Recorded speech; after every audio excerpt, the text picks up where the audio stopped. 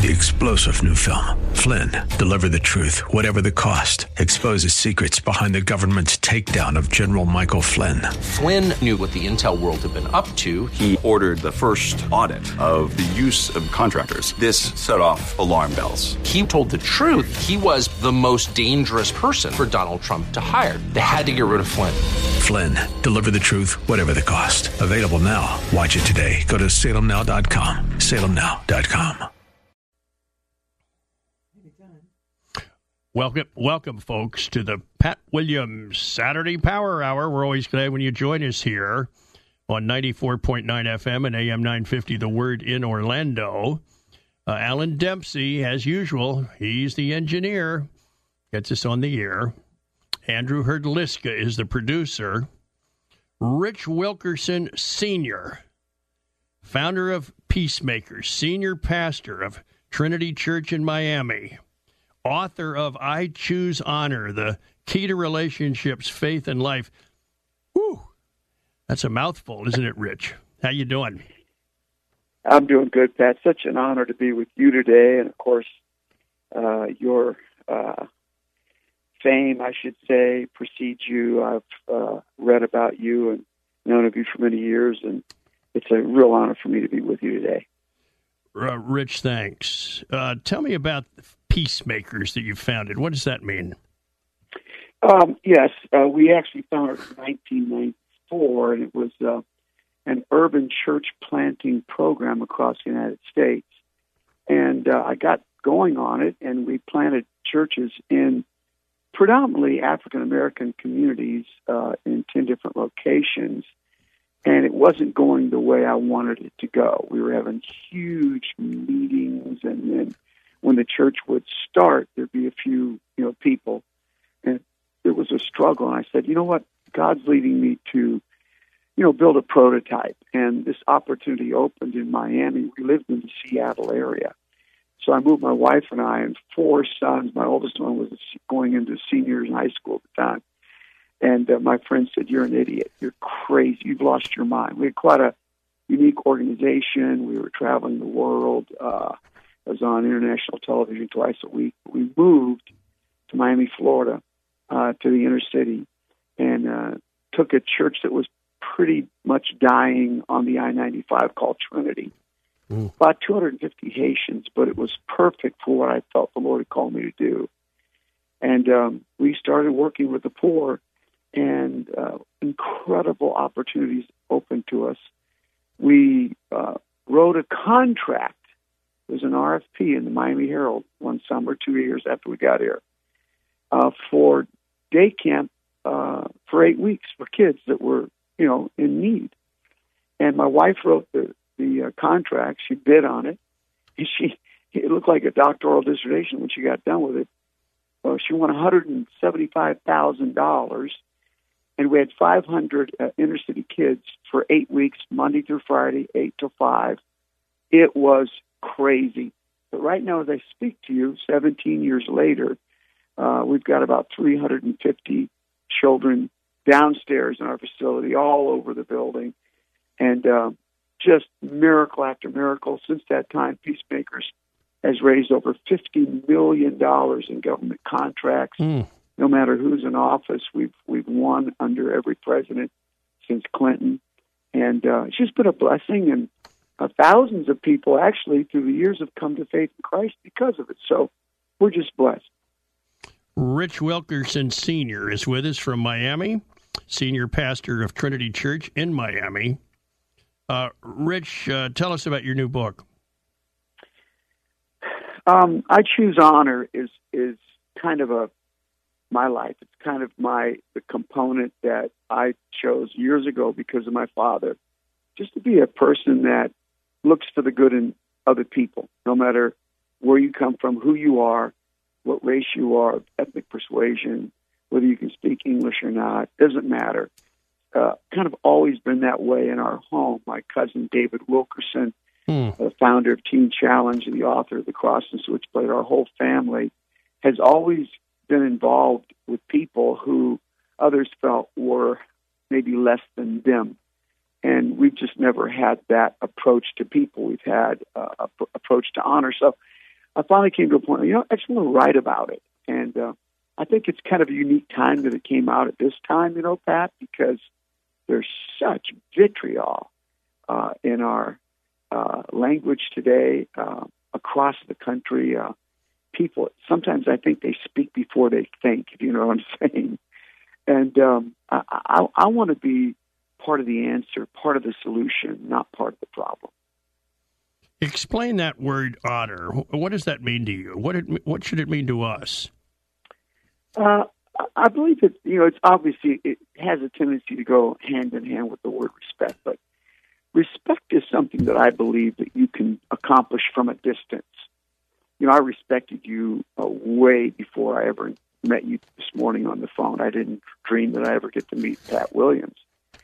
But when I know you and honor you, I have to honor you up close. It's not really something I do from a distance. Respect, I can respect people without even knowing them. But honor is something that happens when I'm one-on-one with people.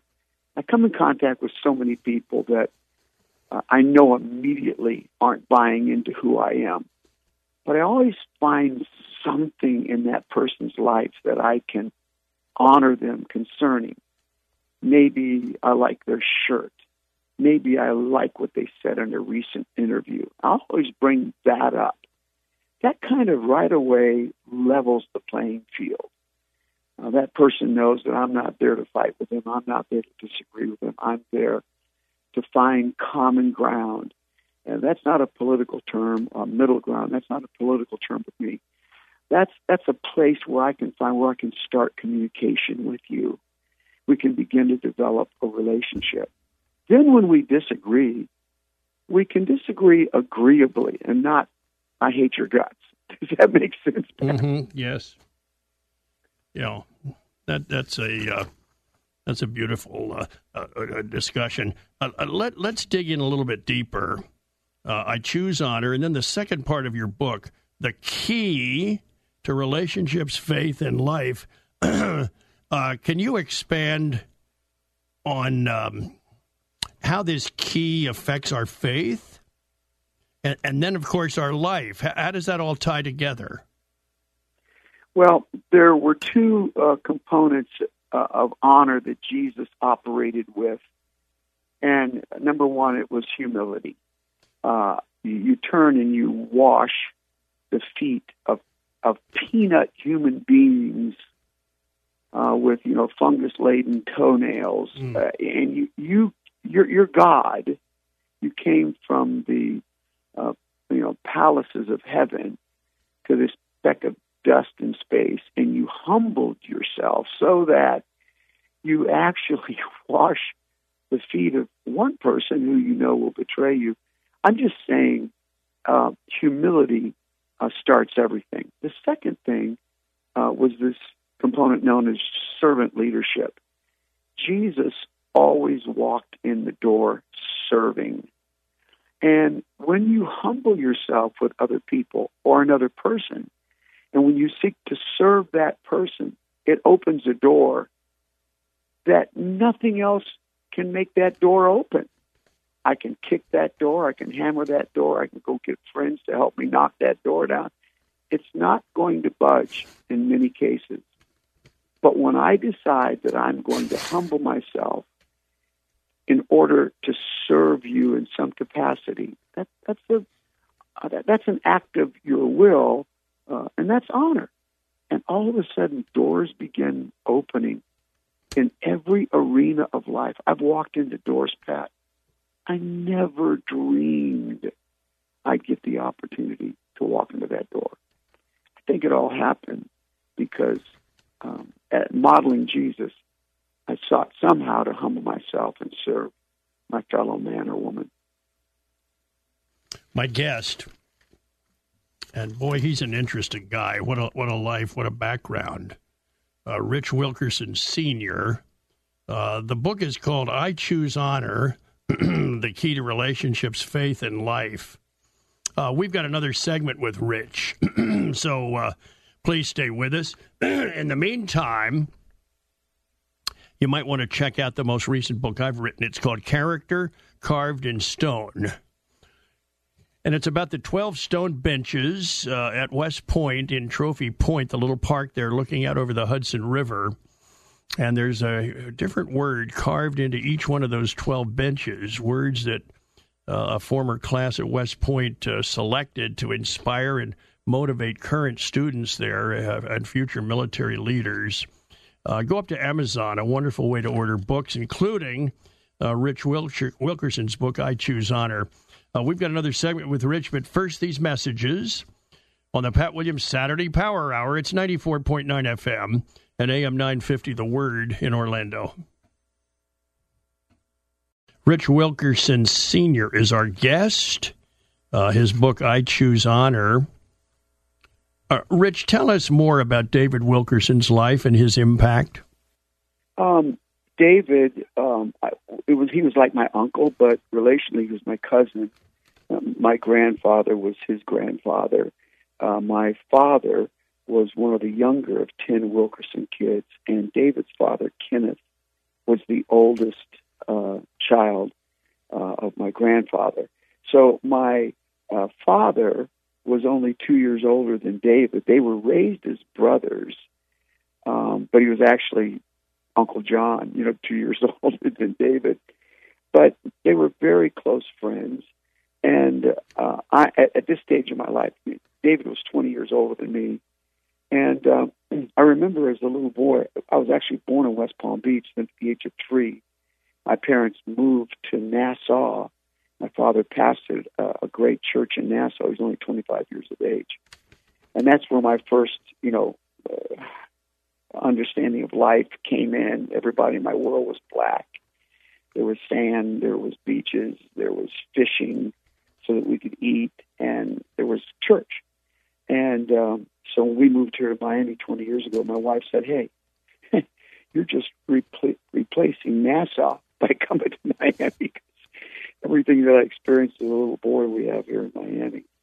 And David would come to West Palm Beach where my dad pastored. At the age of 6, I moved back to West Palm Beach. A year later, my mom and dad moved, stayed with my grandmother till we got here. And Dad pastored a church in West Palm Beach. And David would come down. This would be about 1960, 61, right in there. David had pioneered Teen Challenge about 3 or 4 years earlier, 1958. And he was dying with ulcers in his stomach. And that's when we thought that milk products would soothe, ulcers. And that was the worst thing you could put on an ulcer. But David would be in the bedroom next to me in the midnight hours, probably 30 years old, weeping, crying, and praying for New York City. I remember him bringing films that he had made. No one was making Christian films then except for Billy Graham.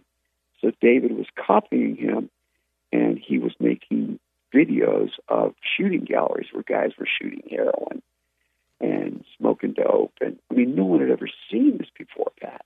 We're showing little churches, and people were gasping. He would show people coming free from drug addiction, just the gory details. Then he would show them saved by the power of God, now on the streets preaching with him. Nicky Cruz was one of them. But I would hear him pray in the midnight hours, God, give me New York City.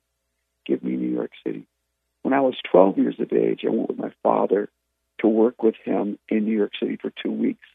And almost every summer as a young boy, teenager, I would go to New York for a couple of weeks and stay in the Brooklyn Teen Challenge Center and pass out literature and work with drug addicts. And we'd bring them in and pray with them. And so that's how I was raised around that kind of influence.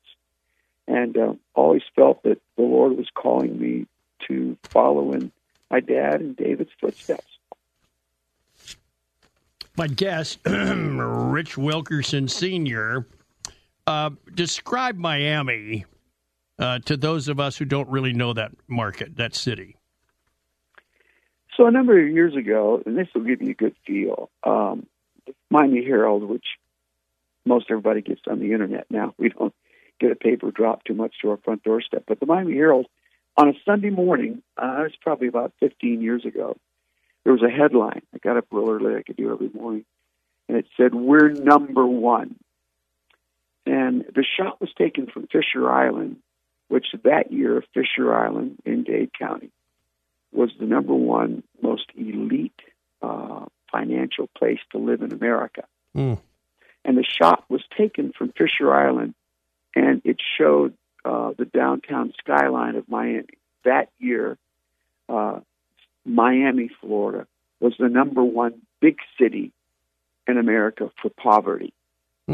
So here we, in the same city, had the wealthiest place to live in America and the poorest big place for the masses to be raised. And Miami, Florida is kind of framed in gold. I don't know how else to say it, because the beach features gold and people of wealth that I just can't even begin to describe the wealth that's here. And then within about 2 and 3 miles inland, it's just desperate poverty in many regions of Dade County. And so that's the push, that's the crush. And everybody does everything to stay away from each other. And so when we came here 20 years ago, I began to realize that we were up against a really incredible challenge. And so we were people that decided to work with the folks that were the number one poverty people in America at the time. And God has done nothing less than a miracle here. I mean, we had 250 Asian people when we came. My oldest son was sent out some years ago and pastors our church in Tacoma, Washington. My next son, Junior, that's why I'm a senior, I guess, launched out of our church in 2015. Downtown, it's called the VU Church. VU is French for you. My youngest son, Taylor, a Princeton grad, started our church in Harlem 3 years ago, and I have a nephew who is in San Diego with our church there. And then I have a spiritual son, Terrence Wilson, who's been with me for 13. He launched our church. It's called Cool Church, which stands for Created Out of Love, 10 miles west of us in Broward in Miramar. And so that's what's happened in 20 years. And this past Easter Sunday, all of our churches combined, we had 17,000 people. Just this past week, we had our VU conference at the University of Miami. And Louis Giglio, who has preached that conference before, was with us. We were at dinner after church one night, after the conference one night. And my wife, Robin, and he got into a conversation. I was with other leaders, and my son was kind of being mobbed. And so Louis peeled off with Robin for about 45 minutes. And after we went to the room, I said, what were you guys talking about? She goes, Rich, Louis is just shocked. How do we have such diversity here? He goes, I just can't get over the diversity, because out of those 5,000 people, you'd had about a quarter black, about a quarter Hispanic, about a quarter white, and the other quarter is just everything from the rest of the planet. I mean, it's just the most unique compilation of people, Pat, that you could possibly imagine. And Louis talked to Robin about the fact, he goes, just feels a little bit like heaven in here. He's been with us on several other occasions, and we love him so much. But he was coming from a huge place in Atlanta to say that about our little place down here in Miami. Rich, I want to get back and dig a little bit deeper into your book, I Choose Honor. Give our listeners some practical steps, things that they can apply on a daily basis based on what you're writing here. I think it has to do with circles of honor. And I've always endeavored to copy Jesus. Jesus had 5 circles. One was the Godhead, Genesis 1:26, let us make man in our own image. So he had a dynamic relationship with the Father and the Holy Spirit. I believe that if we're really going to be men and women of honor, we're going to have an intimate relationship with God. That we cannot deny that. We can't reach out to God as a religious gesture. We must be the guy pounding on our chest in the temple, God, have mercy on me, a sinner. think that's where the relationship with God starts every day. Paul said, I die daily. That's the first circle. Make sure your relationship with the Lord is tight. Then Jesus came, as I said, to the speck of dust in space in the form of a human, and he had a family, and he honored his family. At the age of 12, Luke chapter 2 says, they went to Jerusalem for the high feast day, come home, probably 60 in the crowd, back to Nazareth. They've lost Jesus. And they run back to Jerusalem. They find him in the temple. Mary's pretty freaked out. She said, what were you thinking? He said, I was about my Father's business. But the Bible then says in Luke 2:51 that he went back and obeyed his family in Nazareth. We don't hear from him for 18 years. He's yielding to authority. He's loving his family. Luke 2:52 says, and he grew in stature and wisdom both with God and man. That happened within the family setting. We need to seek to heal family issues and have a tight relationship with the family. Thirdly, he developed disciples, 12 people, and learned to have relationship with humans that each one of them had a unique victory that they brought to the table and a unique defeat that they brought to the table. By the time it was over, they mostly all denied him. But they came back. He kept loving. He loved them till the end, the Scripture says. Then he loved the outcast. Think of Mary. He cast the demons out of Mary. And history tells us that Mary Magdalene became one of the great funders of the disciples' team. An incredible blessing. He never saw people for their problems. He saw people for what they could be. So he never looked at people as lower than him. So what we would call outcasts, that's who Jesus ran to. And finally, he founded the church. He's loved the church. I think that we need to have a group of people that we're discipling and loving. I think we need to have a group that others would say are less fortunate than us, that we reach to and love. We honor up and we honor down. Nobody is better or less than any of us. We just love each other equally. And then finally, we love the church. We love his church. This church, which is such a failure path. I mean, talk about ups and downs. I mean, the Lord has faithful followers one day, and the next day they turn on him. He keeps loving them through it, loves them back. And that's a picture of all of us. And that's the way we must be with the church, his bride. We're part of it. We've got to keep loving each other. I think honor is the way to accomplish that. What's next for you, Rich? Do you have another book in your pipeline? I do. In fact, it's supposed to be in 3 days. I'm getting an extension to the middle of July. But as you know, once it's into the publisher, it's probably a 9-month release. But my next book is with Charisma House as well. And it's entitled Live Forever. And the subtitle we've not agreed on yet, but it's about establishing a legacy that lasts. And we're going to look at stories that are amazing. We teach all of our young preachers here, never go into the pulpit without your SIM card, stories, images, and metaphors. I can preach some deep message in context with the Greek and the Hebrew, and the people walk out the door, remember that story I told about Marty and Kitty Lou. I mean, it's the craziest thing. But it's stories and images and metaphors that lodge in people's hearts. Jesus spoke in parables.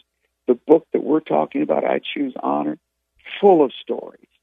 And the new one, Live Forever, it's just going to be stocked full with stories of people that built a legacy, not even knowing what they were doing, that ended up being positive and victorious. And so I appreciate you even asking me that. That's what's coming down the pipe. It's wonderful to visit with you, Rich. What do you want people to take in, 30 seconds or so from this book, I Choose Honor, that we've talked about? Rich, what do you want people to take away? Love everybody. Don't be against people. Don't be against. In your mind, you have that person right now, some X, someone that's of another religion. Get the hate, get the anger, get the I'll never Get all that stuff out and give God a chance to show you the victory in each one of those people's lives. My guest has been Rich Wilkerson Sr., founder of Peacemakers and author of I Choose Honor. Rich, a million thanks. I'm so glad that we could hook up and visit here. You're the best, Pat. Thank you so much. We've got more after this, folks. Just a reminder, you're listening to the Pat Williams Saturday Power Hour. It's 94.9 FM and AM 950 The Word in Orlando. And stay locked to those numbers on your dial all day, every day, folks. Stick around. We've got more. And again, many, many thanks to Rich Wilkerson Sr. Rich Wilkerson Sr., our guest in that first segment, author of I Choose Honor. We go to Southern California, and there we have discovered and found Courtney Ellis. Her book is out. It's called Uncluttered. Free your space, free your schedule, free your soul. Courtney, welcome to Central Florida. How you doing? I'm doing well. Thanks for having me. Why was it important to write this book? You know, this book came out of my own experiences of being so overwhelmed by clutter. I really wasn't sure what to do. And so I started to pray, and God was really gracious to show me a different, better way. Well, let's dive in. Your introduction says, I might die, but at least we can afford a second car. Tell us what that means. Yeah. So my experience with clutter was similar to, I think, a lot of people's experience. It didn't happen all at once. It started to kind of creep in, and it really started in earnest when my family and I, my husband, and then our one child, now we have three, speaking of clutter, my husband and one child and I, we moved from Wisconsin, where we lived in this beautiful farmhouse, the parsonage for the church, to Southern California, where we lived in a 2-bedroom condo, but we brought almost all of our stuff. And we realized that we couldn't live with as much stuff as we had, and we also started to realize that since California was so expensive, we were both working more and taking on little side jobs. So it wasn't just that our condo was cluttered, it's that our schedules were cluttered and our souls were starting to feel cluttered as well. Your second topic is simply called Stuff. More is more, unless it's not. Right. I think that's part of the American dream, isn't it? The idea that we can pursue anything we want, and often that's more and more and more possessions. But possessions aren't neutral. Every single possession we have takes time to care for, to store, to take care of, and it's almost like they need to pay rent, right? Because they cost us something. And so I started to realize that all of this stuff I had wasn't grace, it was burden. And when we have more than enough, we start to just really be weighed down by our possessions and not be able to follow God in the ways that he calls us to. One of the best examples I can think of is we had this little guest room in the loft of our condo, and my husband and I really believe that God has called us to a ministry of hospitality. So when people come from out of town or missionaries are visiting our church or things like that, we want to offer them a soft landing place and a room to stay in and a family and meals. But we would say, come and stay at our house. And then people would arrive and we'd say, oh, just a second, let us move the exercise equipment that we don't use anymore and the Christmas decorations and all of these electronics that are outdated, but we haven't gotten rid of. And even though we said God is calling us to hospitality, our house said, you're not welcome here. Right? There's no room for you here. And so as we started to unclutter, God was really gracious in teaching us that less really is more.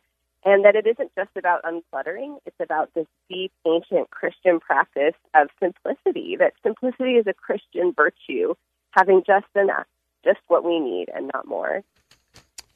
Tell us about the third topic, clothing, the one thing Mark Zuckerberg and I have in common.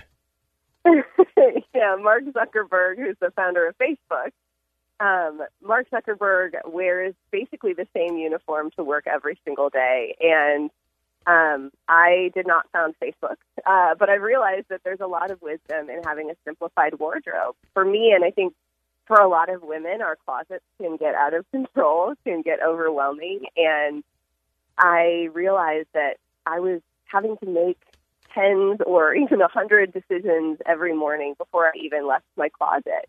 Which pair of pants, which pair of shoes, which necklace, which earrings, and I was exhausted. And there's actually a psychological phenomenon called decision fatigue, where we start to get really, really tired the more decisions we make. And that's why we make better decisions generally in the morning than we do late at night, because by nighttime we've made so many decisions, we're tired and don't make really, really great decisions anymore. It's why all of the candy is up by the grocery store registers.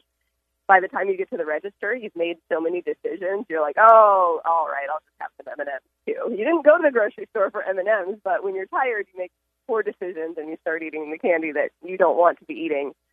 So what I did with my closet was I really had to think about, what do I actually need? And one of the things that was overwhelming to me was trying to figure out what colors go with what other colors. And so I pared down my wardrobe to just black and white and denim. So everything goes with everything else. I can basically get dressed in the dark if I need to. And now I don't make 1,000 decisions in the morning before I even leave the house. I make 2 or 3. And I have more energy for my kids, for my family, for my ministry, and for my walk with the Lord. Now, Courtney, I want you to talk about new stuff. Shop, shopping, and roll. What does that mean? That's my little play on stop, drop, and roll. Easy to remember. So my family and I had been on this uncluttering journey for a couple of years, and we felt so much freer and lighter. There was more room in our house. There was more room in our schedules. But then slowly the clutter started to creep back in. That's what clutter does. It starts to creep back in. And I was looking around for whose fault this was, and I realized it was my fault. I was the one who was buying more stuff. I was the one who was bringing more in. And so my husband and I decided that for 6 months we were going to buy nothing except groceries and things that were essential for the kids. If one of our sons wore out his shoes, we would buy him new shoes. But other than that, we just weren't going to shop for 6 months, and it helped us to retrain our habits. My husband loves to go to Home Depot and just pick up stuff for projects, and it forced him to really use what he already had. And I like the clearance rack at the department store or at Target, and I would just pick up, this shirt's just $3, so I'll get it. It's such a deal. And it forced me to rethink those habits and those patterns, and God started to really retrain us and remind us of what we actually needed and what was just a bad habit that needed to be broken. Let's move to the next topic. It's called technology, electric hangover. Yeah. I think for everyone right now in America, that siren song of digital technology, smartphones and tablets and computers is really hard to resist. And often with new technology, we adopt it before we've had a lot of time to think through, is this really good for me? Is this good for my family? Is it good for my soul? And instead we just think, it's the newest thing and everyone's excited about it, so I need a smartphone, I need a tablet. And slowly we start to give our life away in teaspoons. I'll just check my social media. I'll just check my email. I'll just play a couple rounds of this game. And little by little, all of our time is gone. And so we've really had to rethink as a family, what role does digital technology play, and how can we use technology without letting it use us? So we put some pretty strict boundaries around technology in our family. Our kids are 6 and 3 and 8 months old, and they only get one television show a week. They really get no screen time. Instead, we read and we play outdoors. And my husband and I don't have the internet on our phones anymore.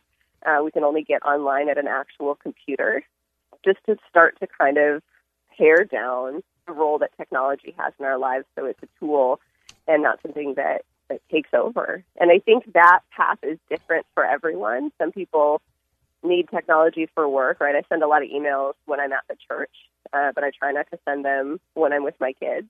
But just to think about, how is God asking us to use technology, and how can it be a gift rather than a burden. Because the thing that I finally realized was I was trying to rely on my own willpower, which by the end of the day, because of decision fatigue, is very low. But also there are thousands of engineers on the other side of our screens that are working to get us to click and scroll and read just one more article. And so it's not just me versus my phone. So putting some of those boundaries in place where the internet just isn't on my phone. I don't have social media in my pocket. Those things were really helpful for me, so it wasn't just me versus my phone or relying on my own willpower. You're listening to the Pat Williams Saturday Power Hour. My guest is Courtney Ellis. She's reaching us from Southern California. We're talking about her book, Uncluttered, Free Your Space, Free Your Schedule, Free Your Soul. And speaking of schedule, Courtney, that's the next topic I want you to talk about. The sixth topic in the book, schedule, and then knowing no. Tell us about it. Yeah, it's really easy for us to say yes to too many things, especially if we're part of a church or we work in ministry. A lot of the things that we're asked to do are good things. So how do you say no to a good thing? But every time we say yes to a new thing, a new project, a new event, a new volunteer opportunity, we are also saying no to the time we would have had, the free time or the time with family or the time with the Lord or time, to run errands, to get the house together at the end of the day. And so I think the key is to really begin to weigh our yeses carefully, to sit with a decision and say, do I have time? Is God calling me to this? And really weigh those decisions and learn how to say no when we need to. One of the things that we're seeing as a cultural pattern now is people say yes to so many things, and then at the last minute they pull out because they didn't really weigh that yes. They said, oh, sure, I can be there. And then 10 minutes before the event, they realize they're overwhelmed or they've double booked or they can't make it. And so those RSVPs change at the last second, and it's making us kind of a flaky culture. And Jesus says in Scripture, let your yes be yes and your no, no. There's this idea that when we've said it, we will stick to it and we will abide by it. So sometimes for Christians, that pause can just be the request to pray about it. I'm so excited about this opportunity to teach Sunday school. Let me pray about it. Or, oh, that birthday party sounds so great. Let me pray about it. And that buys us this pause to bring those decisions to God, who is so faithful in helping us not take on more than we can handle and follow him in faithfulness. And sometimes when we bring those things to God in prayer, he'll really stretch us and say, I want you to teach Sunday school in this season. And I know that makes you kind of nervous. You've never done it before, but I'm going to be with you. I'm going to help you. Or that birthday party sounds like a great thing, but look at your weekend. There's too much packed into it and your kids are tired. Your marriage needs a little bit of time. You need a nap. Say no to that and it will be okay. So bringing our schedules to God and not just our tithes, not just our heart, but also our calendar is really key to living an uncluttered life. I want you to talk about the secret of simplicity, Courtney. God first. Fill us in. Yeah, I think our culture is so hungry for simplicity. It's one of the reasons the minimalist movement has so much traction right now, not just among Christians, but among non-Christians as well. We realize that we're overwhelmed and our lives are too busy and we want to find another way. And I expected when I wrote Uncluttered, I thought the book would be about less, about having less, about doing less. And for a while it was. The first third of the book is about less. But slowly God started to show me that it wasn't about less. It was about allowing God to order my life so that God could give me what I really needed. And this wasn't usually more stuff or another pair of shoes. It was more peace and more hope and more joy and time to be with him, time to really look into the eyes of my husband and my kids. And so slowly, God began to teach me that the secret of simplicity is simply putting God first and allowing God to order everything else after that. So if God is first, then suddenly you're not overburdened by trying to please everyone around you by saying yes, and you're not overburdened by trying to keep up with the neighbors with the best furniture or the trendiest clothes. Suddenly you're in tune with your Heavenly Father who loves you and knows what's best for you and wants your good. And there is just such freedom and joy in putting God first. And it helps every other thing in our lives, in our schedules, fall into place in the right line of priority. My guest is Courtney Ellis. She's the Associate Pastor for Spiritual Formation and Mission at Presbyterian Church of the Master. Her book is called Uncluttered, Free Your Space, Free Your Schedule, Free Your Soul. Courtney joins us from her home in Southern California.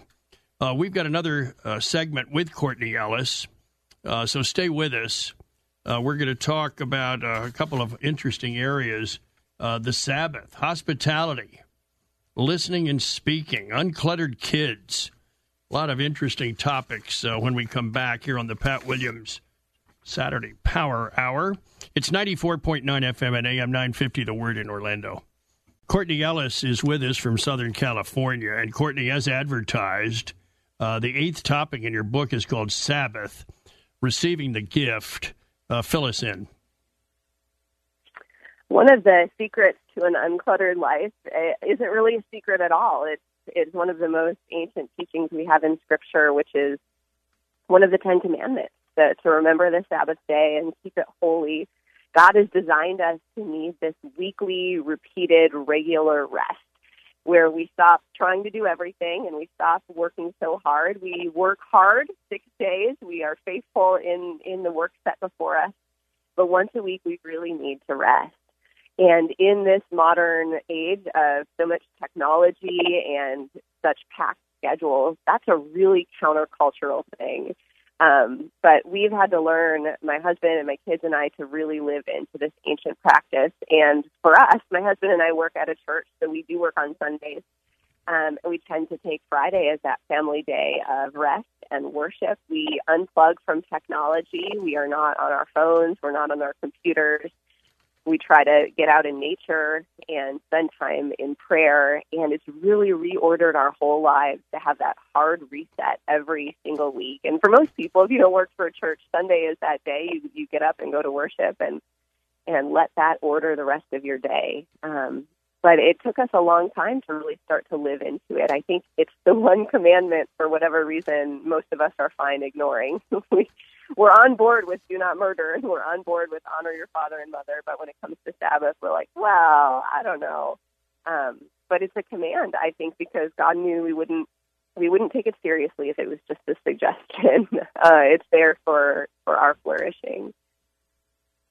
Courtney, topic number 9 is called hospitality, hot dogs, strangers, and you. Yeah, one of the biggest surprises in my uncluttering journey was relearning the gift of hospitality, that so many people in our world, in our culture, in our neighborhoods are so desperately hungry for real relationship and for depth of friendship.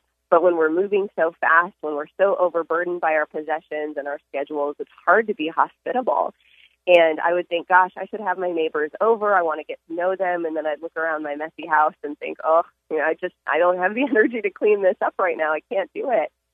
But as we've pared down our possessions, that's become so much easier. It's easier to tidy up when you have less stuff. And God's also begun teaching me that hospitality is not about a beautiful home. It's about an open heart. And if you're willing to invite your neighbors in, even when your house isn't perfect or pulled together, God really uses that. People are hungry for just authentic friendship. And if you invite someone in and, you kind of have to sweep the Legos to the side with your foot, no one's offended by that. They're just excited to have a friend and to be invited in for a meal. And God's heart really is a heart of hospitality and reaching out to those who are around us in need of a little love, in need of a little care. Tell us about topic number 10, listening and speaking, holy whispers. One of the things that I began to learn as I uncluttered my schedule and finally had enough time to really practice my devotional life in a deeper way, to meet with the Lord, to sit and soak in Scripture, was that I started to be able to really hear from God in really powerful ways. And I'm not talking about a divine voice from the heavens or a telephone call, but when we read Scripture on the fly, it's really hard to be able to learn those deep messages. But when we read it slowly, when we sit with God in prayer, suddenly our souls are able to be at rest and really start to receive from God, to notice those nuances in Scripture and to really ponder difficult passages. And I found that my prayer life just really came back to life when I had the time to give it, when I had space in my schedule, when I wasn't sitting in a really messy room. God calls us to simplicity in part because we can't hear him when our lives are so full and so noisy. I think of the passage from the book of 1 Kings where Elijah is just desperate to hear from God. He's really exhausted. He's been working so hard, and God takes him up on the mountain, and all of these natural disasters happen. So Scripture says there was a great fire, but God wasn't in the fire, and there was a mighty wind, but God wasn't in the wind, and there was an earthquake, a loud earth-shaking event, but God wasn't in the earthquake. And then after all that, it says there was a still voice, there was a quiet whisper, and that is how God speaks to Elijah. And often God speaks to us in that same way. When our lives are quiet is where God can really begin to work in us and on us and through us. Now, Courtney, tell us about Uncluttered Kids, simple, soulful parenting. One of the best things about our uncluttered journey has been the difference that it's made for our kids. When I started writing this book, we only had one, and he was about 2 years old now. We have 3 children, and they wake up on our Sabbath morning and they say, "Oh, good, it's Sabbath," because they know that's the day where they get uninterrupted attention from mom and dad, where we will be together as a family, where I won't be distracted by work and my husband won't be on his phone. And to see them flourish under this newly uncluttered life has been such a gift for us. We've learned that kids don't need as many toys as we think they do. That, in fact, what they need is a lot of outside time and a lot of time to run and play. And when kids have fewer toys, they take better care of the ones they have, which is a really good lesson in today's disposable culture where we just buy more and throw it away. But our kids are hungry for this type of life, too. And the great thing about children is, for the most part, they haven't learned all these terrible cluttering habits that we adults have. And so they're able to really live into the freedom of an uncluttered life more easily. And often we find that they're teaching us about this beautiful virtue of Christian simplicity and generosity and hospitality, just because that's part of who they are. And Courtney Ellis, speaking of generosity, that's your next topic, Free the Finances. I want to hear about this. Yeah, one of the areas that I think is trickiest to unclutter and untangle is our financial life. How do we live with uncluttered finances? And a lot of this goes back to that principle of God first. In Scripture, all over Scripture, we hear of people giving their first fruits to God, people giving their best to God.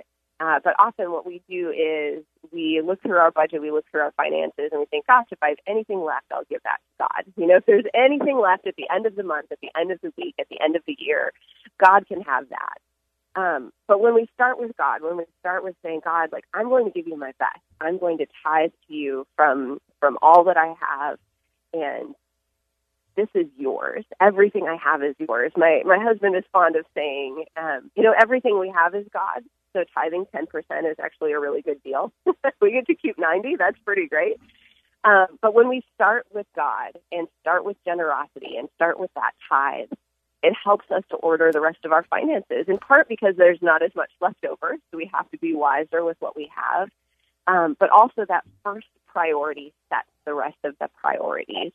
And something that we try to do as a family is to make sure our kids see us giving to God. It's really easy to just do online giving or write a check that they never see, but we want to teach them that generosity too and make sure that we're modeling that for them, that it goes in the offering plate on Sunday, or we tell them about how we're using our money. And when they earn money, when my son does chores, we talk about what does it look like to give the first percentage of that to God. And even a 6-year-old can understand that, right? You earned $1 and 10 cents goes to God because everything has come from God, and God has been generous with us. My guest has been Courtney Ellis. Her book, Uncluttered. We covered everything, Courtney, except worship, the ultimate uncluttered act. But a million thanks. I'm so glad we could get together, and congratulations on your book. Thank you for having me. It's been a joy. Courtney Ellis, our guest. We've got to wrap up, folks, right after this on the Pat Williams Saturday Power Hour. You're listening to 94.9 FM and AM 950, The Word in Orlando. We get together like this every weekend, and we're always so very, very pleased that you take the time to join us. More after this. Thanks for joining us, folks, here on the Pat Williams Saturday Power Hour. Rich Wilkerson Sr. was with us in the first segment from his church in Miami, talking about his book, I Choose Honor. And then we swung out to Southern California, caught up with Courtney Ellis, and talked about her book, Uncluttered, Free Your Space, Free Your Schedule, Free Your Soul. Speaking of books, please check out the most recent book that I've written. It's called Character Carved in Stone. And you'll read about those 12 benches at Trophy Point on the campus at West Point, with a different word carved into the end of each bench. And then a chapter on each one of those words with some really good history lessons woven in there. I think you'll enjoy it. Amazon, always a wonderful way to order books. And we'll be back next weekend for more on the Pat Williams Saturday Power Hour. You're listening to 94.9 FM and AM 950, The Word in Orlando. And stay tuned to those call letters all day long. 3-star General Michael J. Flynn, head of the Pentagon Intelligence Agency, knew all the government's dirty secrets. He was one of the most respected generals in the military. Flynn knew what the intel world had been up to. He understood its funding. He ordered the first audit of the use of contractors. This set off alarm bells. The explosive new documentary, Flynn, Deliver the Truth, Whatever the Cost, uncovers the facts behind this scandal. Flynn told the truth. He was the most dangerous person for Donald Trump to hire. I find out the worst enemy that I'm going to face in my life is right here in America. They took my assessment and they wanted me to change it. And I was like, I'm not changing it. They had to get rid of Flynn. With in-depth interviews, archival footage, and never-before-seen personal records of the man behind the headlines. I just felt like I was drowning. Flynn, Deliver the Truth, Whatever the Cost. Available now. Watch it today. Go to salemnow.com. salemnow.com.